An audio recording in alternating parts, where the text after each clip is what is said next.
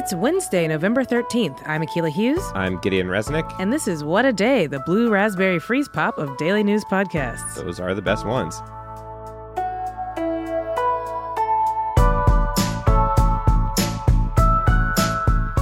On today's show, a look at the ghost of impeachment's past and present. We talk about Stephen Miller, even though we'd rather never have to. And then some headlines. Today at 10 a.m. Eastern, it's the fourth installment of an American classic, Impeachment. If this were A Star is Born, we'd be on the Bradley Cooper and Lady Gaga edition. Of the three televised impeachments in our country's history, one resulted in resignation, that's Nixon, one resulted in nothing, Clinton, and one we don't really know what's going to happen, and that's Trump. In each of them, people talked about whether or how the medium of television impacted the outcome.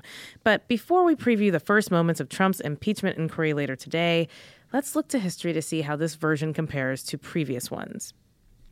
Okay, so of the three that we're focusing on, sorry, Andrew Johnson, when did these all take place during their presidencies? Yeah, so for Richard Nixon, it was actually during his second term. He had won a landslide re-election, and that was after the Watergate break-in had actually happened. So it was bubbling up, but he still won, and then the impeachment came later. For President Clinton, it was also about midway into his second term after he had been re-elected in 1996. And as we know, for President Trump, it's obviously this really perilous time because it's deep into his first term, and it's right before he's up for re-election.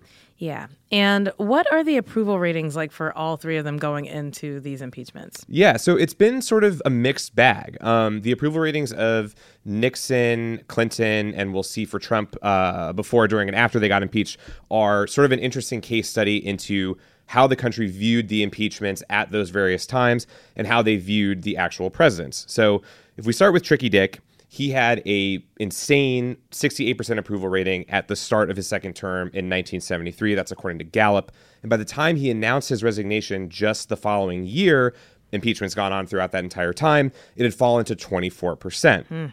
Low. It's honestly crazy to think about, given the current climate.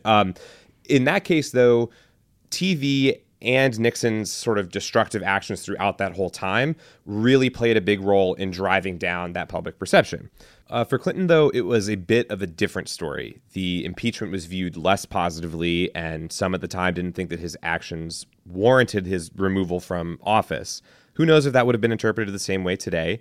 But Clinton throughout ended up having high approval ratings that he maintained. That brings us to the ghost of impeachment president, Donald Trump. Support for his impeachment has risen over time, but his approval ratings, through every scandal that you could name in the book, have been basically the same. They have all floated around an average 40%. So the big unknown that we are waiting to find out is, once this goes on TV today and once this goes through this process over the next couple of months, is that rating of his ever going to fall enough that, people start taking political risks? Yeah. Well, right now we have social media, so everyone's going to be spinning this, including Trump himself. Yeah, and that's the other huge unknown. People in the Nixon impeachment process were famously relying on seeing it on television to the point of either boredom or excitement, depending on how you look at it, because that's the only place that they were airing. That's the only way that you could see it. Now that's obviously not going to be the case. I'm sure people will, clip this in every which way possible just the first day. So it's important to sort of acknowledge that the TV played that important role. Here's an example of how it sounded to the public at that time. What did the president know, and when did he first know it? Now, you were closer to the president of the United States more often than probably any other person in the world outside his immediate family.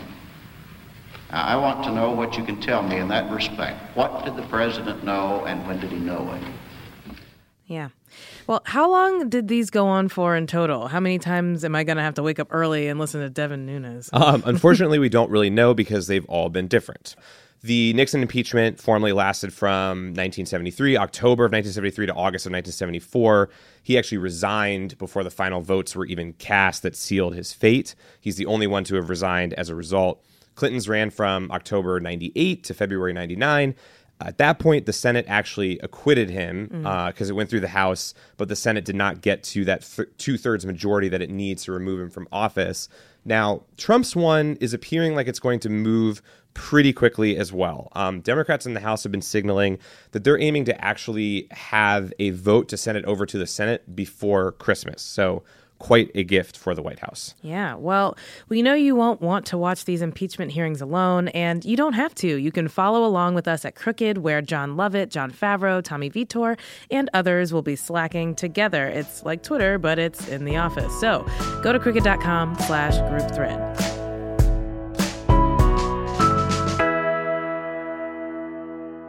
What a Day is brought to you by Fast Growing Trees. Fast Growing Trees is the biggest online nursery in the U.S., with more than 10,000 different kinds of plants and over 2 million happy customers. They have everything you could possibly want, like fruit trees, palm trees, evergreens, houseplants, and so much more. Plus, Fast Growing Trees makes it easy to order online, and your plants are shipped directly to your door in 1 to 2 days. And along with their 30-day Alive and Thrive guarantee, they offer free plant consultation forever. We love Fast Growing Trees here. I keep telling you that the mini plants that I've gotten from these folks are yet hanging on. And that's not because I have a green thumb, okay? This spring, Fast Growing Trees, they have the best deals online, up to half off on select plants and other deals. And listeners to our show get an additional 15% off their first purchase when using the code WAD at checkout. That's an additional 15% off at fastgrowingtrees.com using the code WAD at checkout. Fastgrowingtrees.com, code WAD. Offer is valid for a limited time. Terms and conditions may apply. The Southern Poverty Law Center's Hate Watch blog received more than 900 leaked emails that senior White House policy advisor Stephen Miller sent to an employee at the alt-right website Breitbart in 2015 and 2016. If you had, of course, these emails were just a torrent of racist shit on your bingo card, congratulations. For more on what was specifically in those emails, we have Akilah. Great. So Stephen Miller trended on Twitter all day yesterday, but not for the reason that I had hoped. Instead, it was his weird fetishist emails. The emails were filled with white supremacist hits like, white genocide is coming, and Hitler's ideas on immigration are probably worthwhile, and a weird obsession with pointing out that a mass shooter was like only kind of white if you squint. Obviously, that's paraphrased. What he said was way worse. Look, it's not breaking news that this guy is racist and trash, but this story has much larger implications. So I want to deep dive into the horrible policies that he's championed in his tenure in the White House. But I also think we have to mention that Facebook included Breitbart in its high-quality news tab just last month. How high quality is the news if it's unfounded garbage from losers like Stephen Miller? I mean, I think that Facebook should have to answer for that. Yeah, and you mentioned that Miller obviously had these policy contributions to the White House. What has his agenda looked like? Yeah, so just like in the emails, they have been explicitly to terrorize and ruin the lives of immigrants and people of color. Here's a quick rundown of positions he either championed or lobbied for. The travel ban against 6 Muslim-majority countries, the decision to accept fewer refugees, child separation at the border that the Department of Health and Human Services Office of Inspector General said is causing intense trauma in children, fear-mongering on unfounded election fraud claims about immigrants, the whole DACA thing being hashed out in the Supreme Court, the hiring of 10,000 additional ICE agents, the ousting of Kirstjen Nielsen as Secretary of Homeland Security because she disagreed that the U.S. should fully close the Mexico border, the ousting of senior White House official Jennifer Arrangio because she believed that the U.S. should remain in the Global Compact for Migrations, which is a UN plan to make immigration more comprehensive and easier worldwide. She also defended the State Department Refugee Bureau that Stephen Miller wanted to defund. Also, maybe her greatest sin was correcting misleading information about refugees that Miller was giving directly to Trump. So, women, why you got to keep correcting men? Like, just let him be stupid and wrong. So, obviously, the official policy of the White House is inseparable from the unscientific ramblings of an ignorant bigot. And the interesting thing, too, is that emails came from a former Breitbart employee, Katie McHugh, who says that she used to be a white supremacist. Yeah, I know. When is the white supremacist on white supremacist violence going to end? So BuzzFeed profiled her back in May in a piece titled A Former Alt-Right Member's Message, Get Out While You Can, where she detailed how she became radicalized and desensitized to the suffering of other human beings. About those emails specifically, though, she said, quote, what Stephen Miller sent to me in those emails has become policy at the Trump administration. But yeah, it does sort of seem like for Katie McHugh, you either die a villain or live long enough to see yourself become the hero. I mean, the emails were leaked just 2 months after she was profiled, so thanks, I guess. Well, okay, so we knew that Stephen Miller was a racist. We now have even more evidence of the fact that he was a racist. What do you think should happen next? I'm so glad you asked. A few things. I think White House reporters should ask and never stop asking why Stephen Miller should still have a job in our government. I think this administration should fire him, obviously, but if they don't, they should go on the record as to why he maintains his position and why any policy suggestions from him should even be considered. Not just for our understanding currently, but for future generations who are going to wonder why we didn't hold the White House accountable for this. We should also continue taking Facebook to task for this. Breitbart cannot be a trusted news source. It's just not realistic. It's not news. It's just racists with a blog. I also think that all of the publications that have gone out of their way to humanize specifically white conservatives in the middle of the country who voted for Trump because of the cruel policies he proposed should take a look in the mirror and ask themselves if they really needed 900 emails for them to believe that Stephen Miller and in tandem, this White House is racist. Trump didn't win because of economic anxiety. He won because at some point along the way, it was decided that calling something racist was worse than being racist. And all of the hand-wringing and desperation for hard evidence of racism because, God forbid, we trust lived experience, was just a distraction from the millions of lives that have been ruined because of these legal policies that have never been scrutinized to the same extent. I also just want to say, everyone listening, you have to remember this next year. We have to vote this administration out.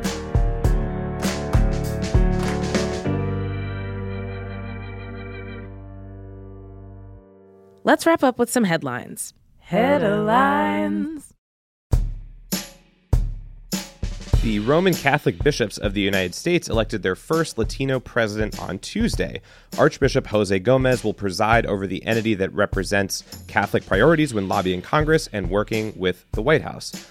Gomez's nomination represents the changing landscape of Catholicism in the U.S. According to Pew, almost 40% of American Catholics are Hispanic.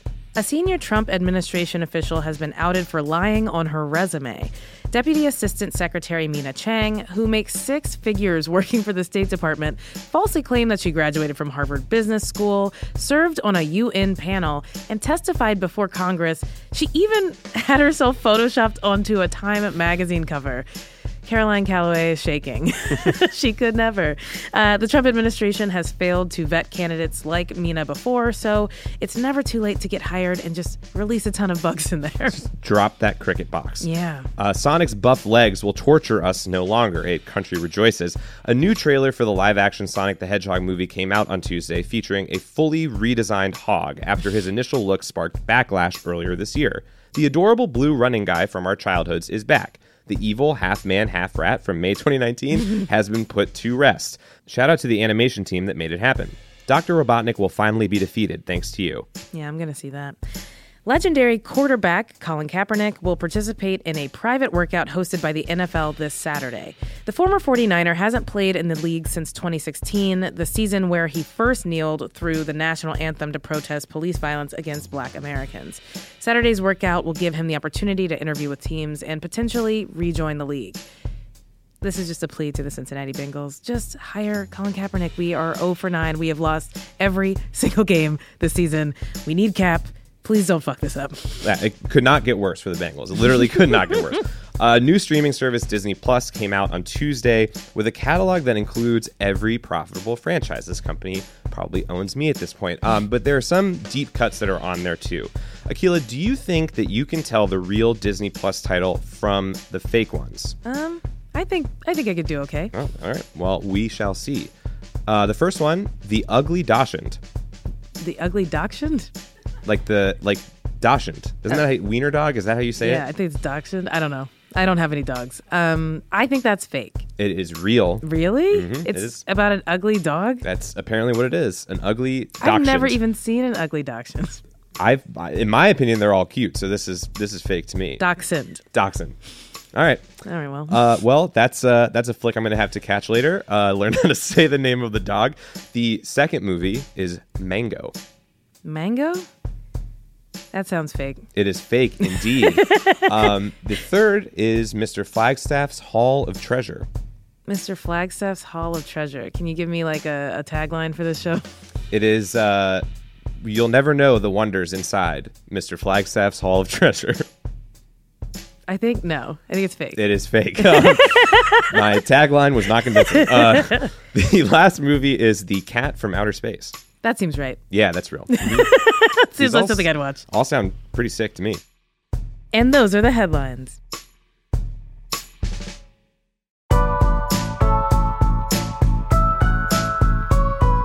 That's all for today. We're new, so if you like the show, make sure you subscribe, give us all the stars, leave a review, put us in your family plan, and tell your friends to listen. By the way, if you're into reading and not just lifters supporting lifters on bodybuilding forums like me, Whoa. What a Day is also a nightly newsletter. Check it out and subscribe at crooked.com/newsletters. I'm Akila Hughes. I'm Gideon Resnick. And that's how you beat Emerald Hill Zone 2. Sonic the Hedgehog. What a Day is a product of Crooked Media. It's recorded and mixed by Charlotte Landis. Sonia Tun is our assistant producer. Our head writer is John Milstein, and our senior producer is Katie Long. Our theme music is by Colin Gilliard and Kashaka.